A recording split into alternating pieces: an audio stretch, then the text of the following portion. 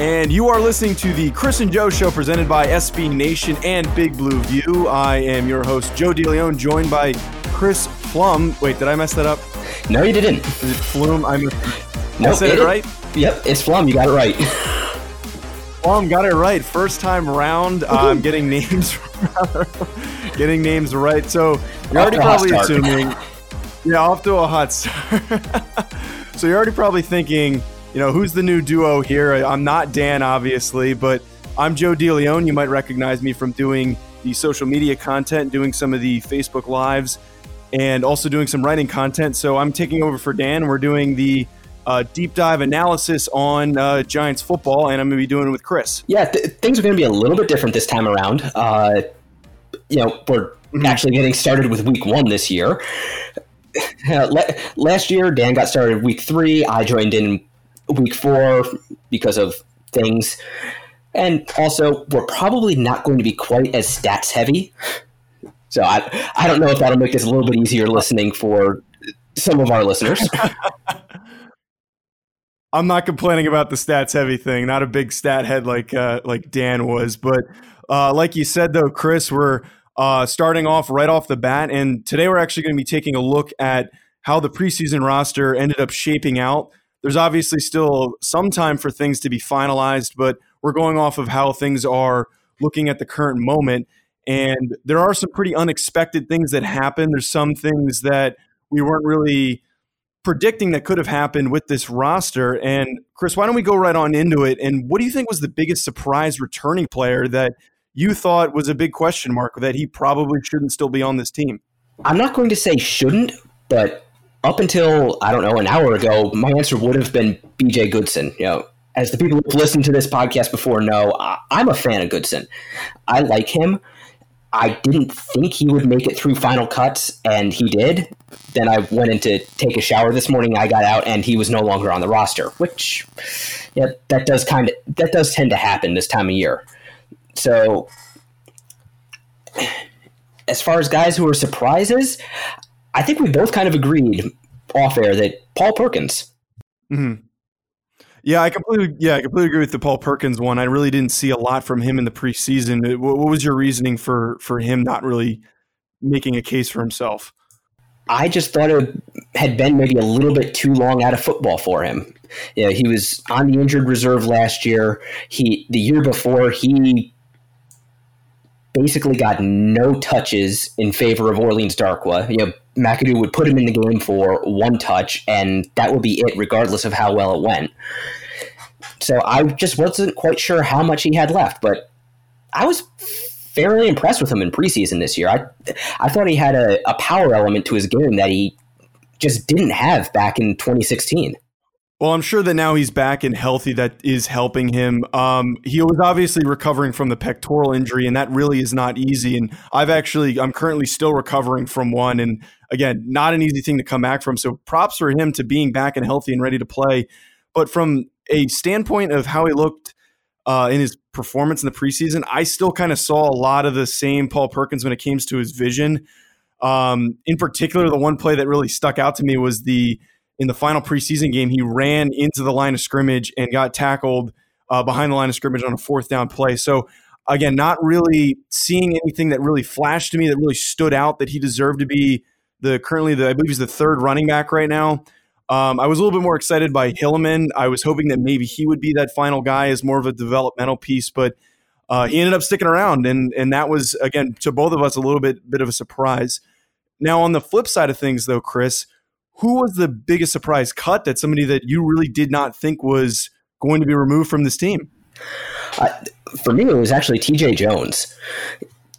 Just because of the injuries the Giants have dealt with at wide receiver, Sterling Shepard has been out all preseason.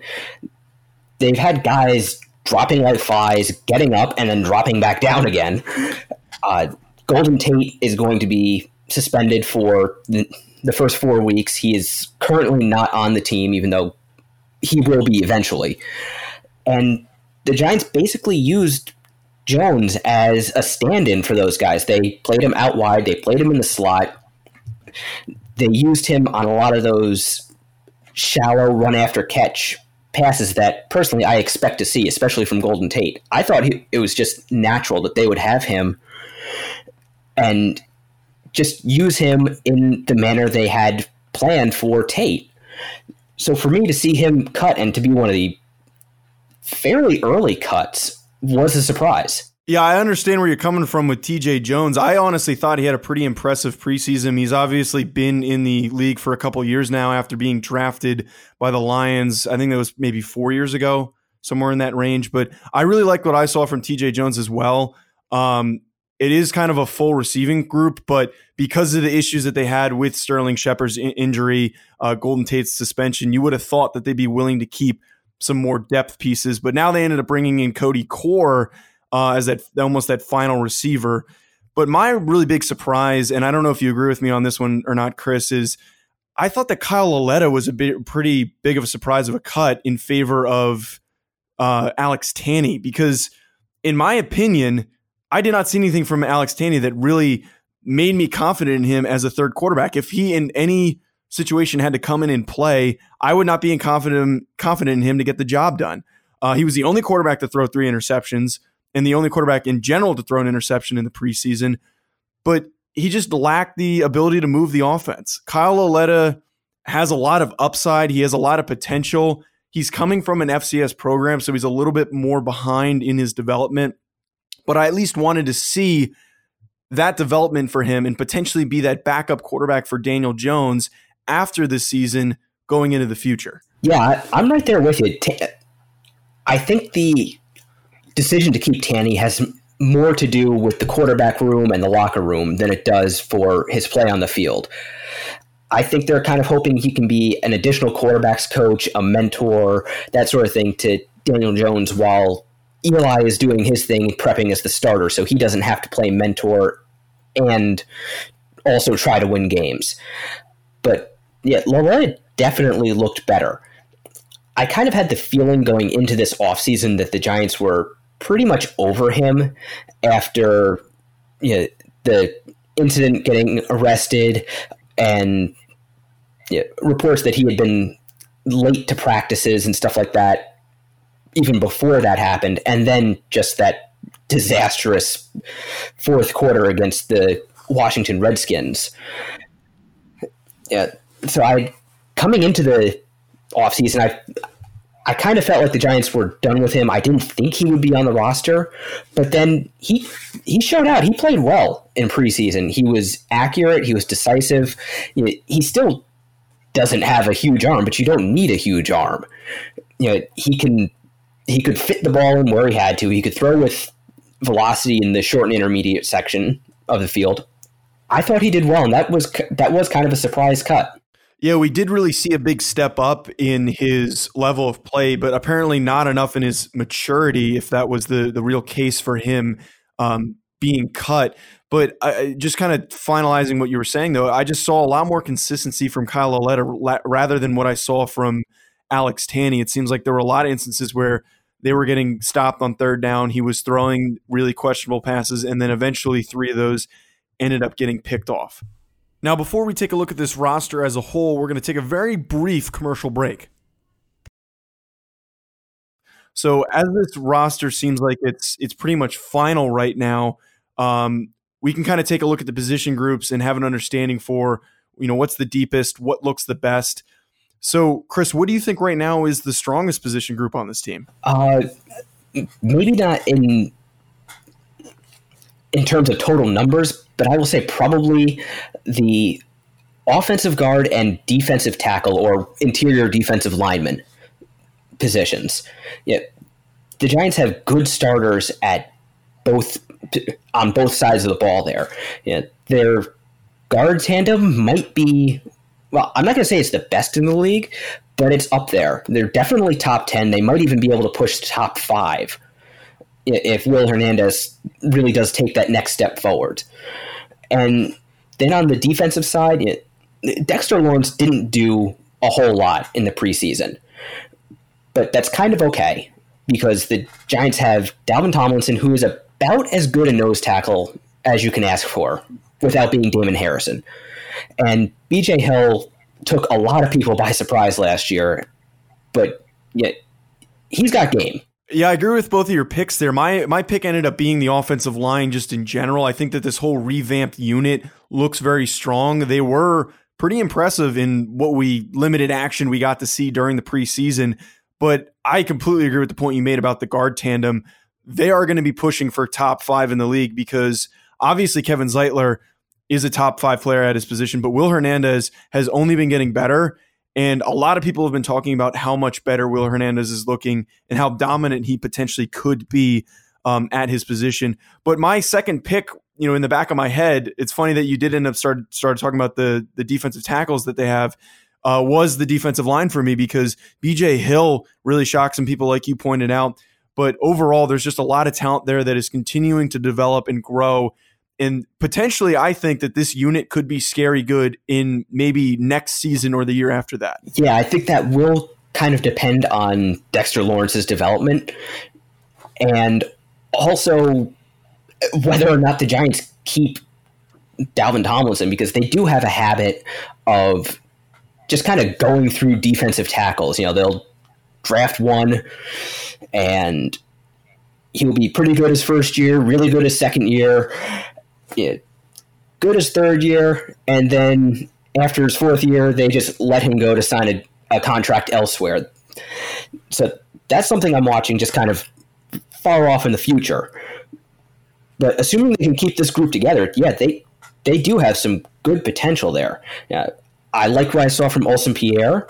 I'm a little surprised they only kept 5 true defensive linemen. Perhaps they're kind of counting Kareem Martin as more of a defensive end than an outside linebacker, just considering how often they play a 4-man front. Yeah, again, going back to the Dalvin Tomlinson thing, though, I really do hope that they're smart about him and end up extending him and bringing him back because he has been an underrated performer on this defensive line. Now, on the other side of things here, for the Giants position groups, who do you think needs to improve the most? What position group is a little bit thin and could use maybe a playmaker or just some additional depth? I kind of feel two ways about this. I think I might actually go with the wide receiving core. Now, we haven't seen Sterling Shepard at all, basically, and I do think he's going to be better than people think he will be as we'll say number 1 receiver, but as a guy who plays outside, plays inside, moves around, I think given more opportunities and the opportunity to play, get experience out there kind of full-time in the NFL, I think he will respond well to that. I think we also haven't given enough credit to the rest of the Giants receivers this preseason. Yeah, I think they played better than they really have gotten credit for. Yeah, the other day I went back and watched basically all of Daniel Jones's throws, and I counted a fair amount of them where it was actually the receiver adjusting to the ball and making a catch that wasn't exactly easy. The accuracy was there. The placement to me wasn't as great as people were talking it up. But the receivers did their part. They expanded their catch radius. They plucked the ball out, secured the catch, and even if they weren't in great position to get yards after the catch, they did what they could. All that being said, this still is not, I don't think it's a great unit. Yeah, it's not bad, but I also don't think it's really going to scare defenses and force them to force defenses' hands as far as coverage and what they can and cannot do. And I'm afraid that might limit the offense a little bit. I certainly see where you're coming from in that point, and I think the big thing that comes with the weakness in the receiving group is that there really isn't a major playmaker in that group that can draw a lot of attention. It's just a lot of pretty good guys. Golden Tate's a little bit on the later edge of his career. Sterling Shepard's a bit of a question mark because he's right now kind of considered to be the number 1 receiver in this group, and we have not seen him play in that role, especially because he was hurt during the preseason. So receiving group, big question mark right now.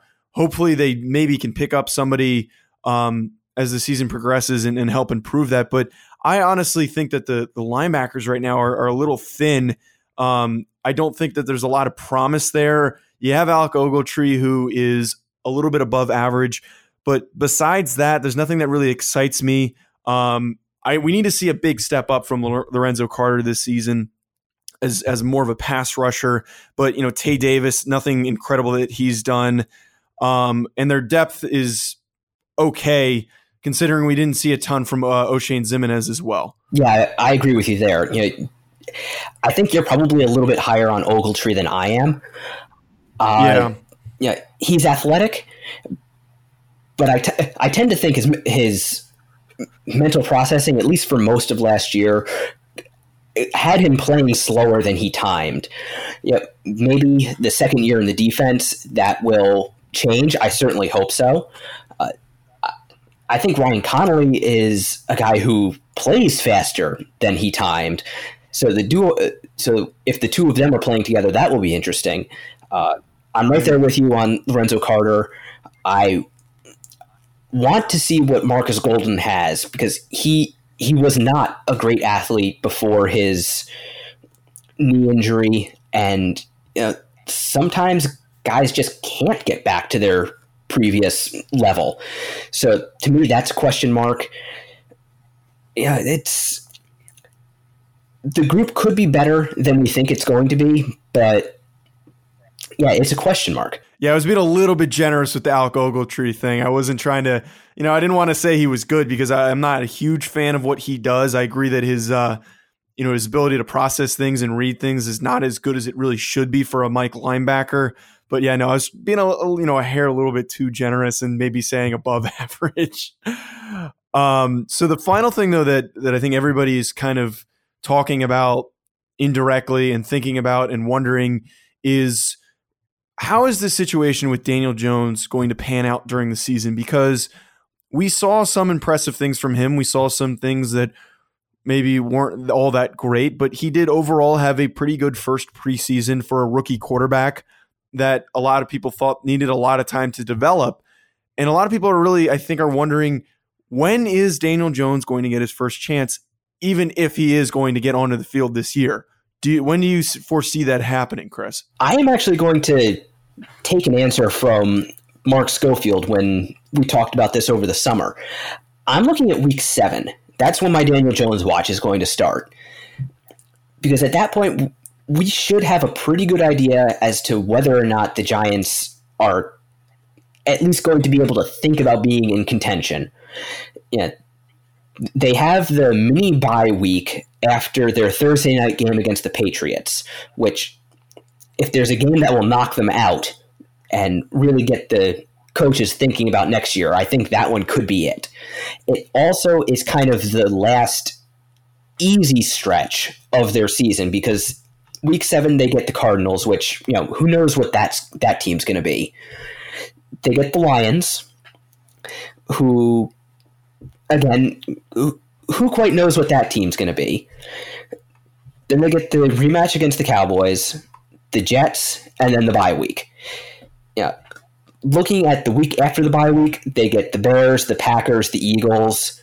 A little break with the Dolphins and Redskins, and then the Eagles again. That's a tough row for a rookie quarterback. So I'm kind of looking at that mini bye week if the Giants are out of it, or at least on life support.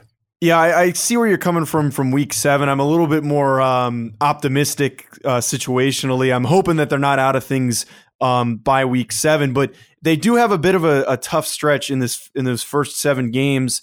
Not particularly all those teams are super competitive, but if you find yourself losing to the Bills, the Bucs, or the Redskins in those situations, maybe it's the time to reevaluate, okay, now's the time to get Daniel Jones out there, and now's the time to see what he can do and allow him to progress and develop. But I think my pick, though, would have to be after the bye week. As much beneficial it would be for them after that mini bye week you referenced, would be to get him some time to get ready. I think that the bye week's a perfect opportunity because he can kind of ease himself into it, mentally prepare himself, just kind of get himself ready for that opportunity, and he'll have a week and some change to do so. But yeah, no, somewhere in that 7-12 range, depending on what happens if things are not going well for this Giants team, or in particular if the offense is not running at the capability that it could be. Yeah, I think maybe one final kind of option we could see is maybe the Giants take the bye week to start upping his snaps in practice, and then that Week 15 game against the Dolphins, once they're past the Bears and past the Eagles and those teams pass rush, and you don't have the pressure of trying to maybe match up and match Aaron Rodgers. Miami and Washington, Miami and Washington, those should be winnable games. So the Giants have really, really emphasized high notes for Jones. Instead of putting him back in to start the second half in the third preseason game, they let him go out on the touchdown. Basically every time he's played, they've tried to keep him in just long enough to get a confidence builder. So just looking down the road, those two games could be confidence builders for him. It really is going to be a situation that a lot of people are going to be watching closely, as I said, because you spend a 6th overall pick on a new quarterback. You kind of want to see what that new toy can do. And if he's going to be this dominant successor to Eli Manning that everyone really is hoping for. So it's going to be an interesting situation to see what happens with Daniel Jones. Hopefully, realistically, that doesn't happen, that they don't need to put him in and that things are going well. But just looking at the roster and how things are shaping out, that might not exactly be the case. But that looks like it's going to be it for us in our first episode of the Chris and Joe Show. You got any closing thoughts for us, Chris? Not right now. We'll see what happens over the next couple days. We'll be back at the end of the week for our preview of Week 1. Regular season is finally here. Oh, yeah. We're hyped and ready to go, chomping at the bit for this first game against the Cowboys. But like you said, Chris, we got our first episode previewing our first game coming up later in the week. So stay tuned for that. But thank you for listening in to the first ever episode of the Chris and Joe Show on the Big Blue View Podcast Network.